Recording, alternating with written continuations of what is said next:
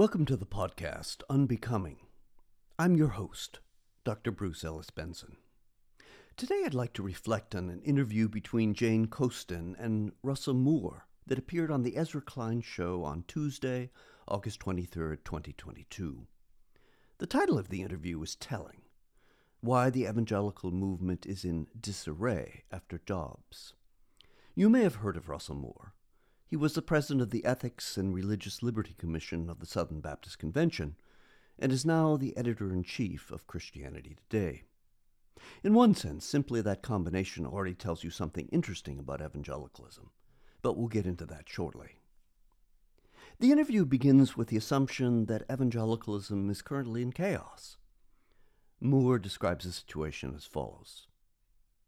I think the idea of evangelicalism as a monolithic sort of cultural and theological movement, that is what is in a kind of crisis right now. I'm not despondent about that because I think crises can often have very good results, but it clearly is the case. There's a great deal of tension across American church life right now and within evangelicalism. I think Moore is entirely correct about that. And he further complicates that point when he says the following. One of the problems we have right now is that most people who are evangelicals don't usually use the word evangelical in describing themselves, except to pollsters. However, I wonder if the reality is that the divisions, which have been there all along, are simply becoming more obvious. One of the things that Moore doesn't address is that evangelicalism, as both a term and a movement, has never been fully clear. Probably the simplest way to tell the story of how evangelicalism came into existence is to point out that it started as a reaction to late 19th century liberal theology and biblical scholarship. Scholars, particularly in Germany, were arguing that ideas such as the virgin birth of Jesus and his resurrection were not believable. To respond to these concerns, in 1915, a group of businessmen decided to fund the publication of a series of pamphlets known as the Fundamentals. By 1920, the movement had been labeled fundamentalism. Fundamentalists chugged along for a while, but eventually they came to realize that the name had far too many negative associations, and they wanted something more positive. As the old saw has it, fundamentalism is no fun, all damn, and no mental. News. In 1957, the editor of Christianity Today, Carl F.H. Henry, declared that the controversy that led to the name of fundamentalism was dead. But the reality was only that the name was dead. And of course there were those who were more than happy to retain the name fundamentalist, notably such people as Bob Jones of Bob Jones University and Jerry Falwell Sr. Let me illustrate this point. During the time I was a high school student, we lived in Dallas, where my father taught at an evangelical seminary. We attended an independent Bible church, which was clearly evangelical in nature. As someone bored with high school, I graduated a semester early and happened to get a job as a DJ at the local Christian radio station, which was under the general umbrella of the First Baptist Church of Dallas, where the famed W.A. Criswell held forth every Sunday. While at least conservative Southern Baptists likely thought that much of evangelicalism was similar in terms of Christian beliefs, the reality was that the Southern Baptist and evangelical worlds were different worlds that didn't have much overlap. I was more amused than angered by the fact that my position was about 35 hours per week, just short of full-time. That was because I didn't attend First Baptist and was perceived as somehow like Baptists, but not quite the same. What I didn't know back then, and frankly couldn't have imagined, was that conservatives in the Southern Baptist Convention were about to take on their liberal counterparts. Those calling for reform referred to it as the conservative insurgents. The so-called liberals called it the fundamentalist takeover. The conservatives, or fundamentalists, used evangelical institutions, particularly where I taught, as their model for reforming Southern Baptist institutions. In practice, it meant that the moderates and liberals were ousted from their positions at Southern Baptist seminaries. One of my close friends was among those who lost their jobs.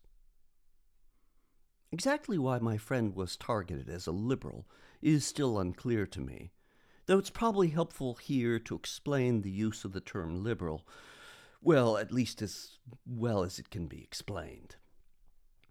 Growing up, it was clear to me that liberal was bad, and the term was used to denounce quite a lot of things. But it has never been clear to me what the term really means.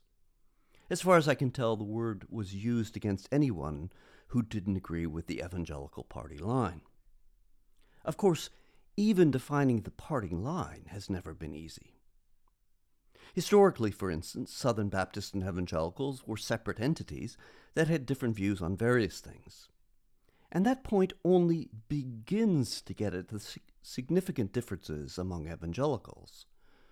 The word liberal seemed to me then, and likewise seems to me now, to mean something like the people we don't like.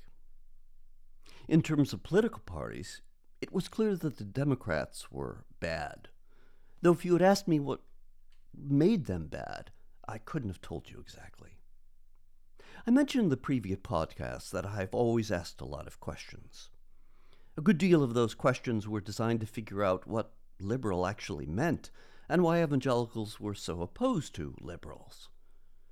Theologically, the clearest meaning of the term liberal meant those people who called themselves Christians but didn't believe in such crucial doctrines as the inerrancy of the Bible, the virgin birth, and the literal resurrection of Jesus.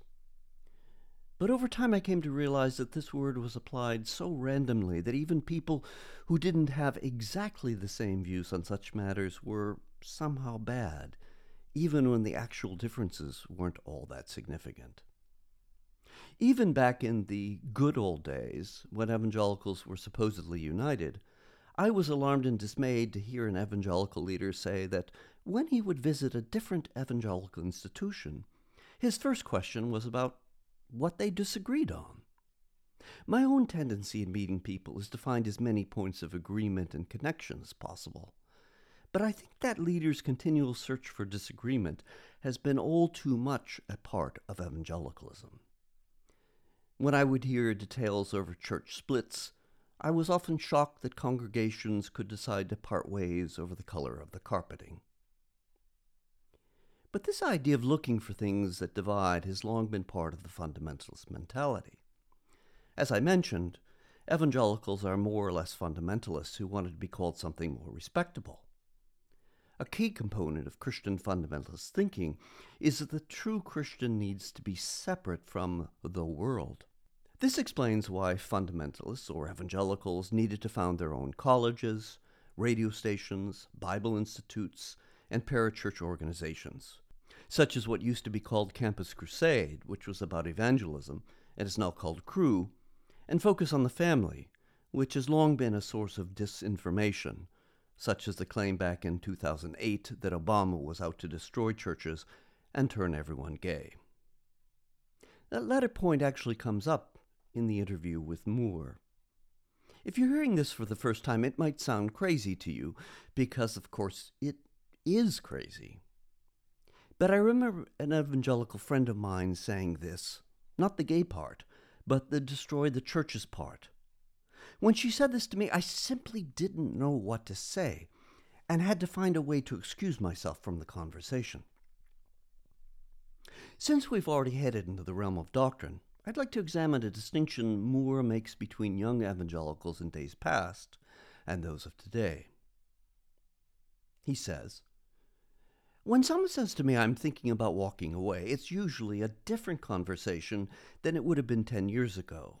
It would have been with a younger person saying, I just can't believe the supernatural stuff that we believe anymore. Or I really think the moral ideas of the church are too strict and too judgmental, and I want to walk away." Now it's almost the reverse, almost directly the reverse.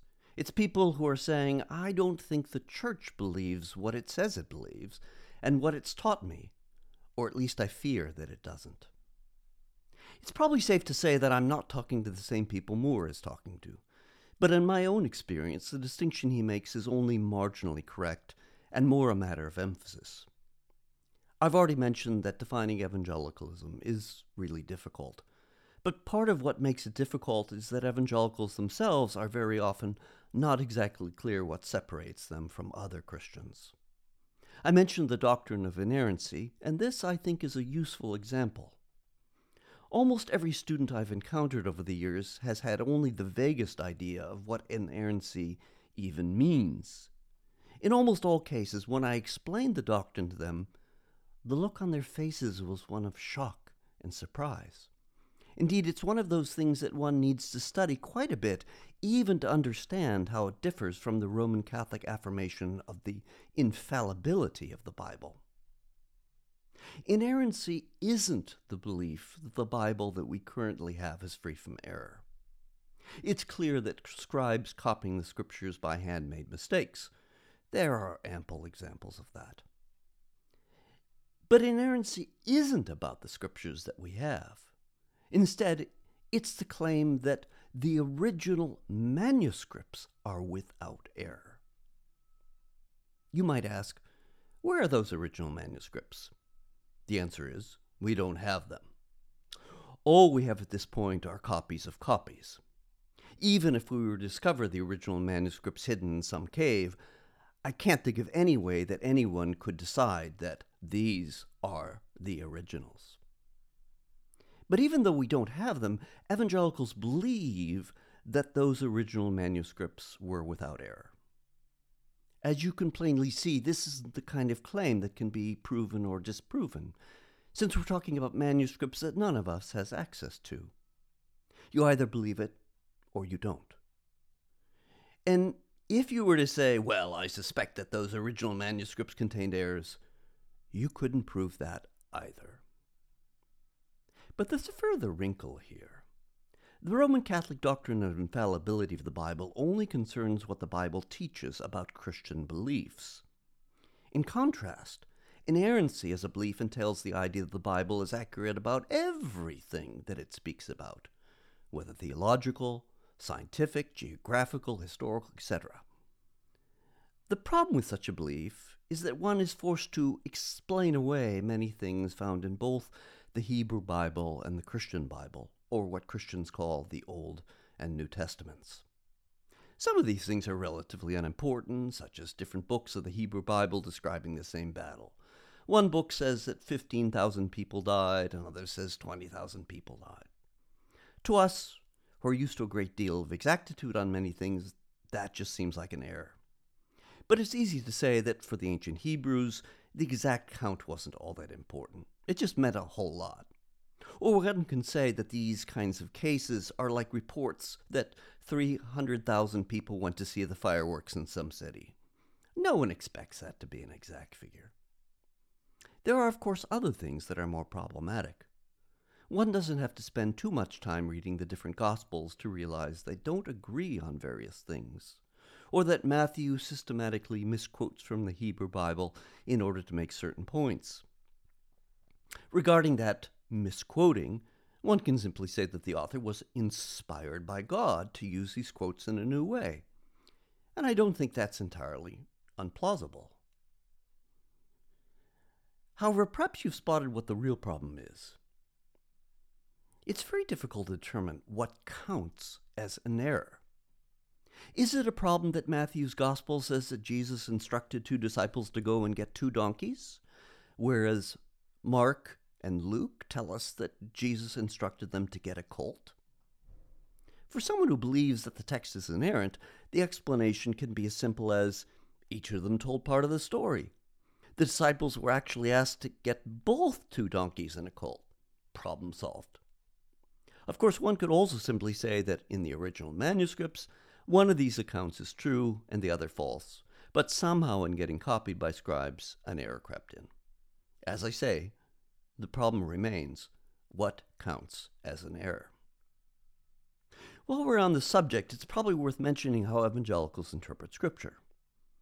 Their claim, made in very clear and certain terms, is that they take the Bible literally, except, of course, when they don't. Thus, Roman Catholics make a big point about the fact that Jesus says, "This is my body," when he breaks the bread at the Last Supper. Evangelicals have what I have long termed a Bill Clinton problem regarding the term is. They simply interpret this as metaphorical language. But then, what happens to literalism? Now, it's important to note that all branches of Christianity, or if you'd prefer, all denominations of Christianity, have differing ideas about what's supposed to be literal and what's not. There's nothing like a consensus. So there are evangelicals who do not read the creation accounts. Yes, there are actually 2 accounts in Genesis, and they do not agree. There are evangelicals who do not read those literally. Often the various days are interpreted as eras or long periods of time. So evangelicals are not united in terms of how they interpret the creation accounts, which, by the way, have many similarities to creation accounts from other ancient Mesopotamian religions. Or to use a different example, most liberal scholars think that the book of Jonah, in which Jonah is swallowed by a whale and is there for 3 nights and 3 days, is a comedy, a work of fiction designed not to be literally true, but figuratively or metaphorically true in the sense that it has a lesson to teach. Evangelicals generally reject such an interpretation, which they would describe as having a low view of Scripture. But it's hard to see why interpreting Jonah as a funny story designed to teach something important is somehow bad or unfaithful to Scripture. But let's stop here and go back to the second part of the quote, the part about young people thinking that evangelicals don't really believe what they say they believe. I think there are 2 ways of interpreting this criticism. One is that evangelicals have long held that personal morality, how one lives one's life, is paramount.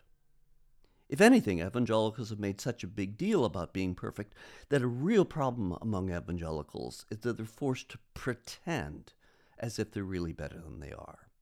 In other words, there is a significant difference between what evangelicals hold up as their ideals and how they actually live. As far back as I can remember, this has always been a huge problem in the evangelical world. Although evangelicals take the doctrine of sin very seriously in one sense, in another sense, they tend to think it is someone else's problem. We're not that way. It's those other people. Moore points this out in regard to divorce. When I was growing up, I don't think I even knew any evangelicals who were divorced. But that changed over time, and Moore notes that such a change required accommodation. And here I'm quoting him. The more common divorce became in American life, the less you had any moral component about it preached, and the more you had a therapeutic component about it preached. And it's because you're looking at people in front of you.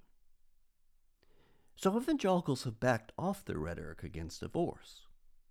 Or, to take a different example, back when revelations about abuse by Catholic priests started coming out, evangelicals proclaimed very proudly and loudly that they didn't have that problem.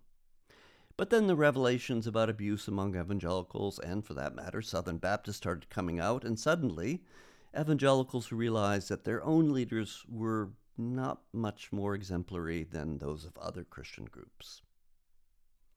Perhaps the example that is most telling is that while evangelicals are generally against abortion, many evangelicals get abortions when faced with an unplanned pregnancy.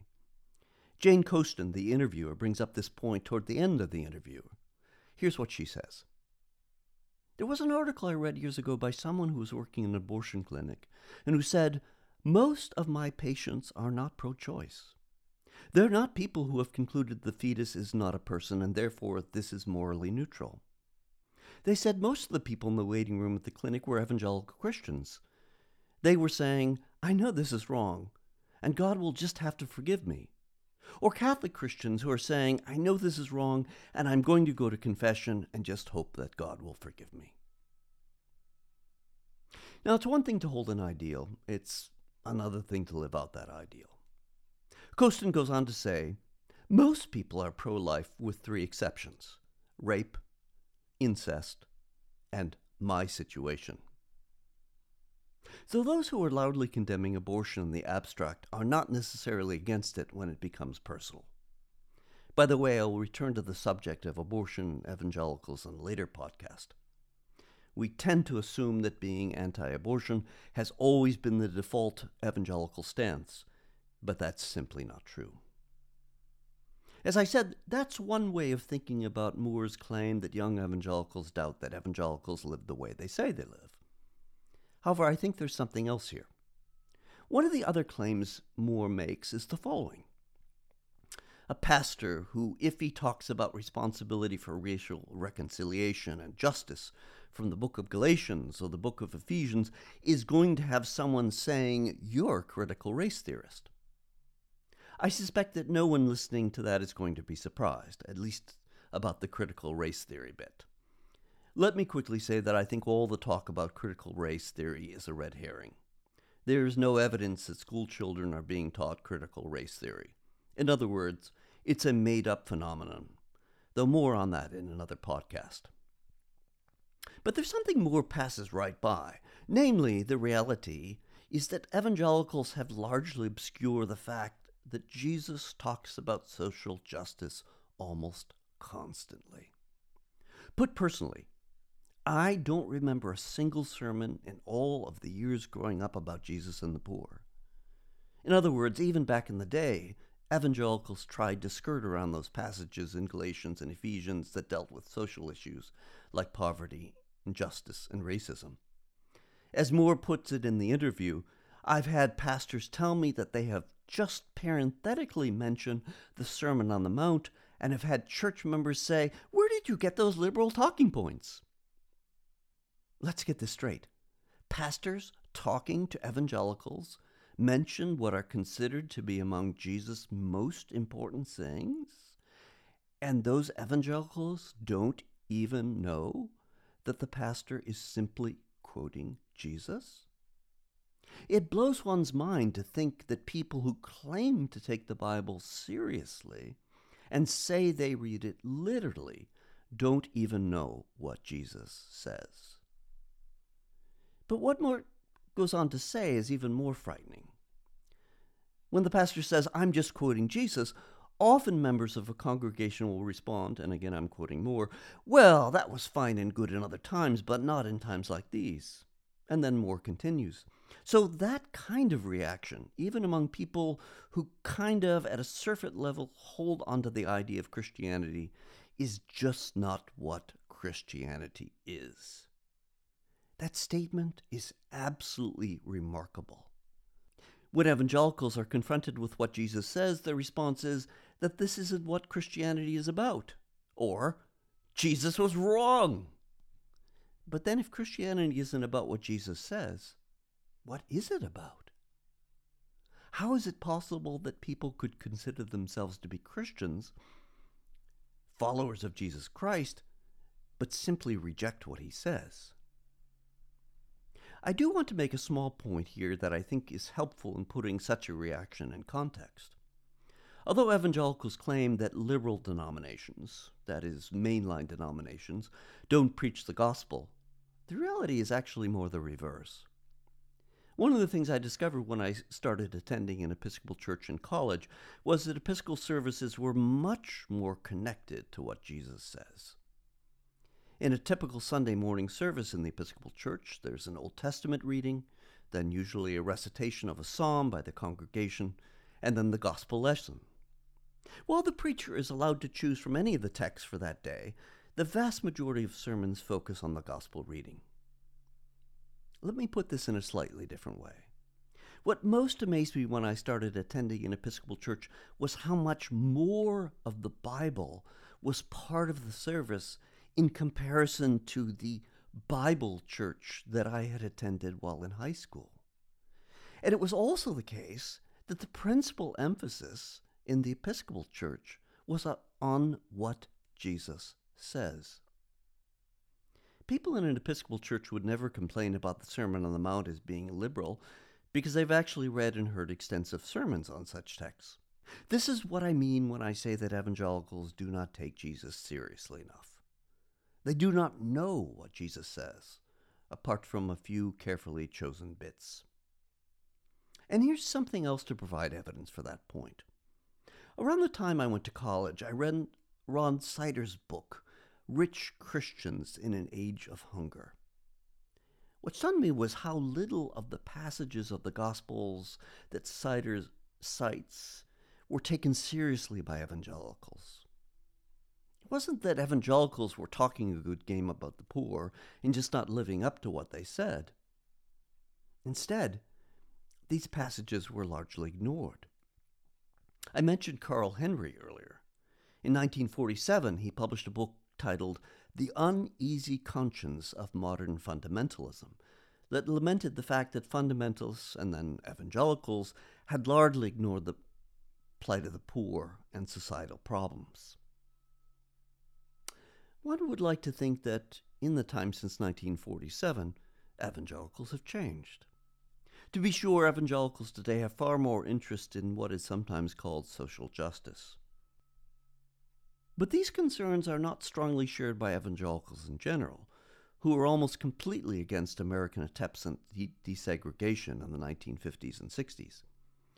I don't want to go into details on this point in today's podcast, simply because I'd like to devote much more attention to this development. But the simple story is that abortion only became a cause for evangelicals because it was considered by various leaders, such as Jerry Falwell Sr. and Paul Weyrich, as a good rallying point. The claim that evangelicals are concerned about human life is, at best, an exaggeration. As we noted earlier, Moore claims that 10 years ago, evangelical students had problems with the supernatural stuff in Christianity. But now, according to him, it's almost the reverse, almost directly the reverse. That's what he says. Again, he and I are likely not talking to the same evangelical students. But even so, I think he's probably wrong. It's not that their questions regarding the virgin birth, the resurrection, the idea of heaven and hell have gone away. Those problems clearly remain. However, those problems are simply not as obvious as the ways in which evangelicals have failed to live up to the gospel. Actually, let me restate that. It's not just that evangelicals have not lived up to the gospel. It's also that their version of the gospel is so at odds with what Jesus actually teaches. I think back to a young evangelical I knew who, when confronted with what Jesus teaches, was stunned. Like me growing up, he had never heard his pastor preach on Jesus' teachings regarding the poor. But there was something else much more troubling. When he brought Jesus' teachings on the poor to the attention of his parents, they simply denied that what Jesus had to say on that point was important. And I think those parents were simply giving him the evangelical party line. So the whole critical race theory complaint is only the latest way in which evangelicals have managed to avoid facing what Jesus says. Thus, even 10 years ago, evangelical students were already faced with the problem that what they were being taught simply didn't reflect what Jesus had said. In the next podcast, I'm going to look at the various things that Jesus says that go almost completely unnoticed by evangelicals. Yes, evangelicals claim that they read the Bible literally, except, as I pointed out before, when it proves inconvenient. Moore suggests, though he does not state it in clear and certain terms, that young evangelicals found it highly hypocritical for evangelicals to support someone like Donald Trump. I'm going to assume that the disconnect between what evangelicals teach and the way Trump has operated is already clear in everyone's mind. The usual way of explaining the problem is that suddenly evangelicals were supporting someone whose life went against virtually everything that they had always taught. Well, that's not false. The reality is more complicated. In her book Jesus and John Wayne, Kristen Kobes-Dumez points out that rather than being a huge exception, the embrace of Trump by evangelicals was long preceded by their love for strong leaders who weren't always exemplary in terms of how they lived. She happens to mention Wayne Grudem, someone that I've met and who once upon a time was a colleague of my father. Grudem came out in 2016 not merely in favor of Trump, but he insisted that rather than simply being the lesser of two evils, Trump was in fact, and here I'm quoting, a morally good choice. Let me quote a bit more from Grudem, writing back in 2016 before the presidential election. The most likely result of not voting for Trump is that we'll be abandoning thousands of unborn babies who will be put to death under Hillary Clinton's Supreme Court. Thousands of Christians who will be excluded from their lifelong occupations because they won't affirm same-sex marriage. Thousands of the poor who will never again be able to find high-paying jobs in an economy crushed by government hostility toward business. Thousands of inner-city children who will never be able to get a good education. Thousands of the sick and elderly who will never get adequate medical treatment, while the government is the nation's only healthcare provider. Thousands of people who will be killed by an unchecked ISIS, and millions of Jews in Israel who will find themselves alone and surrounded by hostile enemies. And we will be contributing to a permanent loss of the American system of government due to a final victory of unaccountable judicial tyranny. The point of that long rant was that voting for Hillary Clinton would have the results he details. I've never been a big fan of Hillary Clinton, but such talk amounts simply to slander. Grudem claims that should she be elected, thousands of inner-city children will never be able to get a good education. Thousands of the sick and elderly will never get adequate medical treatment. Even with the most charitable hermeneutic imaginable, one must conclude that such charges were not backed by any evidence whatsoever. The idea that somehow inner-city children and the sick and elderly would get better treatment were Trump elected seemed implausible then, and the actual reality can hardly be construed to argue that thanks to Trump, those people are all now doing better. As to judicial tyranny, Trump appears to have accomplished that quite well. While there are many other aspects of the interview with Moore worthy of comment, I want to conclude by considering two remarks he makes regarding the identity of evangelicals. The first is the point that there's been a shift in terms of who identifies as evangelical. The interviewer, Jane Coaston, says the following: I think it's really interesting that increasing numbers of white Trump supporters started identifying as evangelicals during his presidency, even though many of them didn't actually attend church. To this, Moore responds as follows: I think that what has happened is that we've had a morphing of cultural Christianity. There's always been a kind of nominal cultural Christianity, including within evangelicalism, because it was so strange in many places in the Bible Belt not to belong to a church. But then he goes on to say something that is even more disturbing.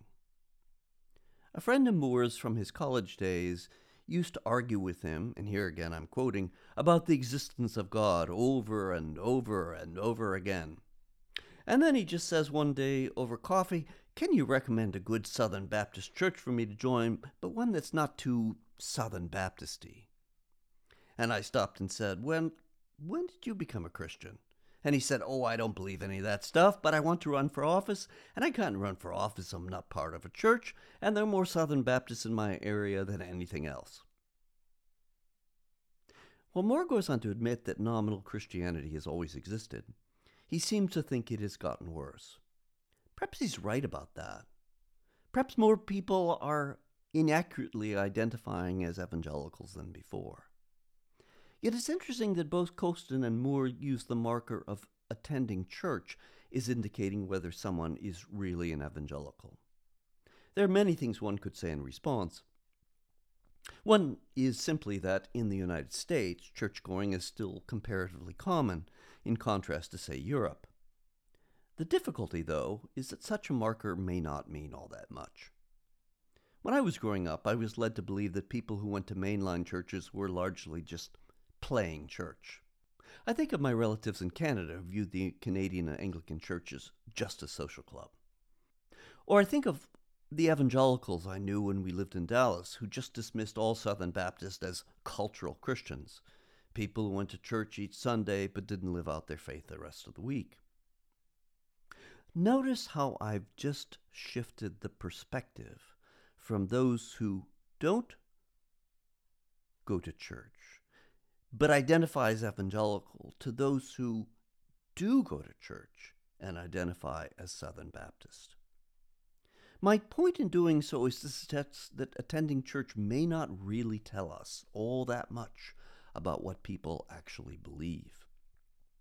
The idea that those who attend mainline churches are fake Christians is just as problematic as the idea that those who attend evangelical churches are real Christians. Church attendance may tell us something, but it doesn't tell us that much. It certainly doesn't mean that someone is fully committed to following Jesus. And the fact that many evangelicals are ignorant of what Jesus actually says tells us far more than their church attendance does. The other point worth mentioning is Moore's speaking about white evangelical churches versus black evangelical churches. It is a heartwarming thought that there are both black and white evangelical churches, but it's a thought that has no basis in reality. Evangelicalism is, and always has been, a white phenomenon. Yes, there are some people of color at many evangelical churches and institutions, but the reality is that very few black churches, even ones that might have similar beliefs, identify as evangelical. I remember meeting an African-American theologian, and somewhere in the midst of our conversation she said to me, "I never knew that white evangelicals had so many theological beliefs in common with African-American Christians." Huh? That comment comes from someone trained in theology with a PhD, but she still found it surprising that many of her Christian beliefs were shared by evangelicals. Here's my point. Evangelicalism is very strongly a white movement. Just considering its history makes that clear. No doubt there are people of color who identify as evangelical and people of color who are evangelical pastors. But the reality is that we don't really need the modifier white in connection with the noun evangelical. Evangelical just pretty well means white. As I mentioned before, the move to desegregate American society proved a point around which evangelicals could rally. While one can always point to those in evangelical circles who denounced segregation, there were relatively few of them, and their voices are remembered precisely because they were so out of step with the movement in general. Let me close by saying that these past years, particularly the years leading up to Trump and those in the wake of Trump, have been ones in which evangelicals have shown their true colors. Perhaps 10 years ago, a young evangelical might have wondered if evangelicals really believed what they say they believe. But now, one doesn't really need to do as much wondering. In response to the fact that evangelicals have been such faithful supporters of Trump, Kostin makes reference to what Jesus says about prophets. You will know them by their fruits. Are evangelicals faithful followers of Jesus' teachings? I can't answer that question for you. You'll have to answer it yourself. I'm Dr. Bruce Ellis Benson, and you've been listening to On Becoming. I hope you'll join me next time.